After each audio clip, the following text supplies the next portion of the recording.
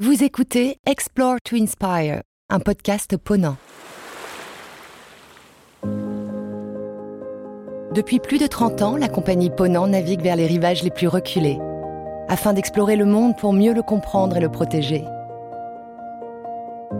Nous vous invitons dans ce podcast à plonger dans les récits de voyage de nos passagers et membres d'équipage, pour découvrir les moments inoubliables qui ont su toucher leur sensibilité et ouvrir leur regard sur d'autres cultures et la richesse de la biodiversité.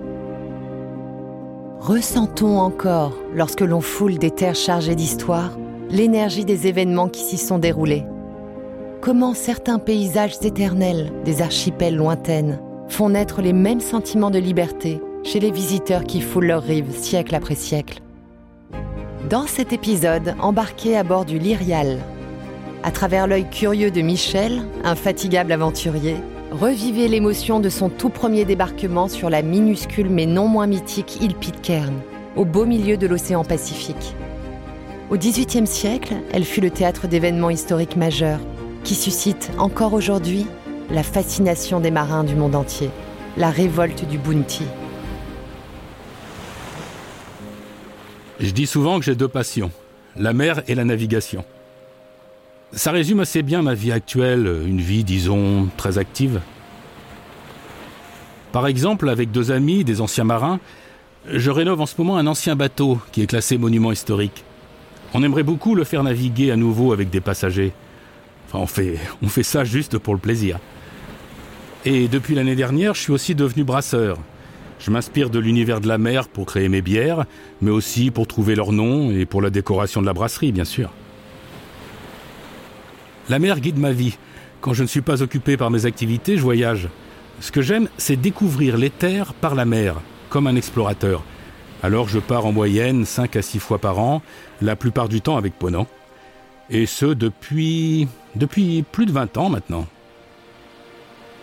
D'ailleurs, l'une d'elles m'a beaucoup marqué. C'était il y a 3 ans. Je voulais partir sur les traces d'une légende de marin et j'ai choisi une croisière dans les îles du Pacifique qui passait par la mythique île de Pitcairn. J'ai commencé par un Paris-Buenos Aires, puis j'ai pris l'avion pour Ushuaia, que je connais bien, et c'est là que j'ai embarqué sur le Lyrial. J'aime beaucoup ce navire. Bonjour, capitaine. À bord, j'ai retrouvé le commandant que je connaissais déjà et qui est devenu un ami. Il m'a accueilli dès l'embarquement comme un membre de son équipage. On a plaisanté et partagé quelques souvenirs de nos précédents voyages. Dès les premiers jours, j'ai sympathisé avec d'autres voyageurs, des passionnés de navigation comme moi. On a partagé de belles histoires, on a aussi vécu de très beaux moments ensemble. On a notamment assisté à une pluie d'étoiles filantes depuis le pont du navire. Mais le premier temps fort du voyage, c'est une petite surprise que nous avait réservée le commandant. Ce n'était pas prévu à la base, mais les conditions le permettaient.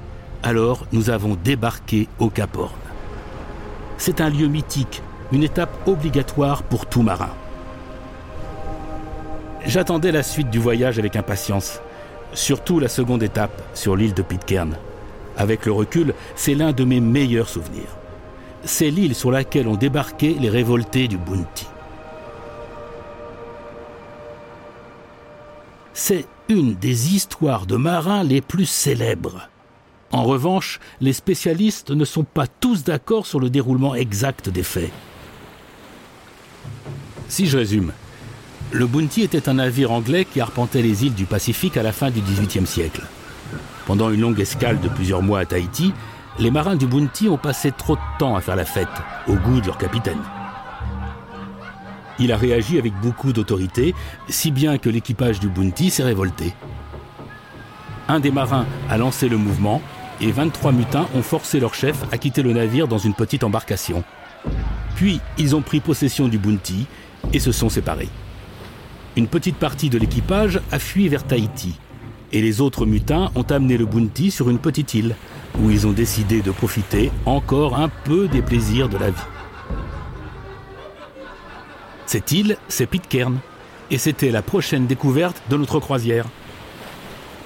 Pitcairn est connu pour 2 choses, la mutinerie du Bounty donc et son port. J'ai toujours entendu dire qu'il fallait être un marin très expérimenté pour y naviguer, à cause des courants très violents. Je me souviens d'ailleurs que l'eau était tellement agitée que le pilote du Zodiac a dû s'y reprendre à 2 fois pour approcher l'île. Et à ce moment-là, j'imaginais les marins du Bounty débarquant épuisés mais pleins d'espoir. À la 2e tentative, le pilote du Zodiac a réussi à profiter d'une vague qui nous a, en quelque sorte, portés jusqu'à l'île. On a tous applaudi la prouesse. Le port était très rustique, quelques toits en tôle, vaguement soutenus par des poteaux, 2 ou 3 barques, et une petite pancarte indiquait « Pitcairn Island ». Mais la nature était luxuriante. Il y avait de grands palmiers. Au milieu de ce décor, qui n'a pas dû beaucoup changer depuis des années, je pensais aux mutins du Bounty.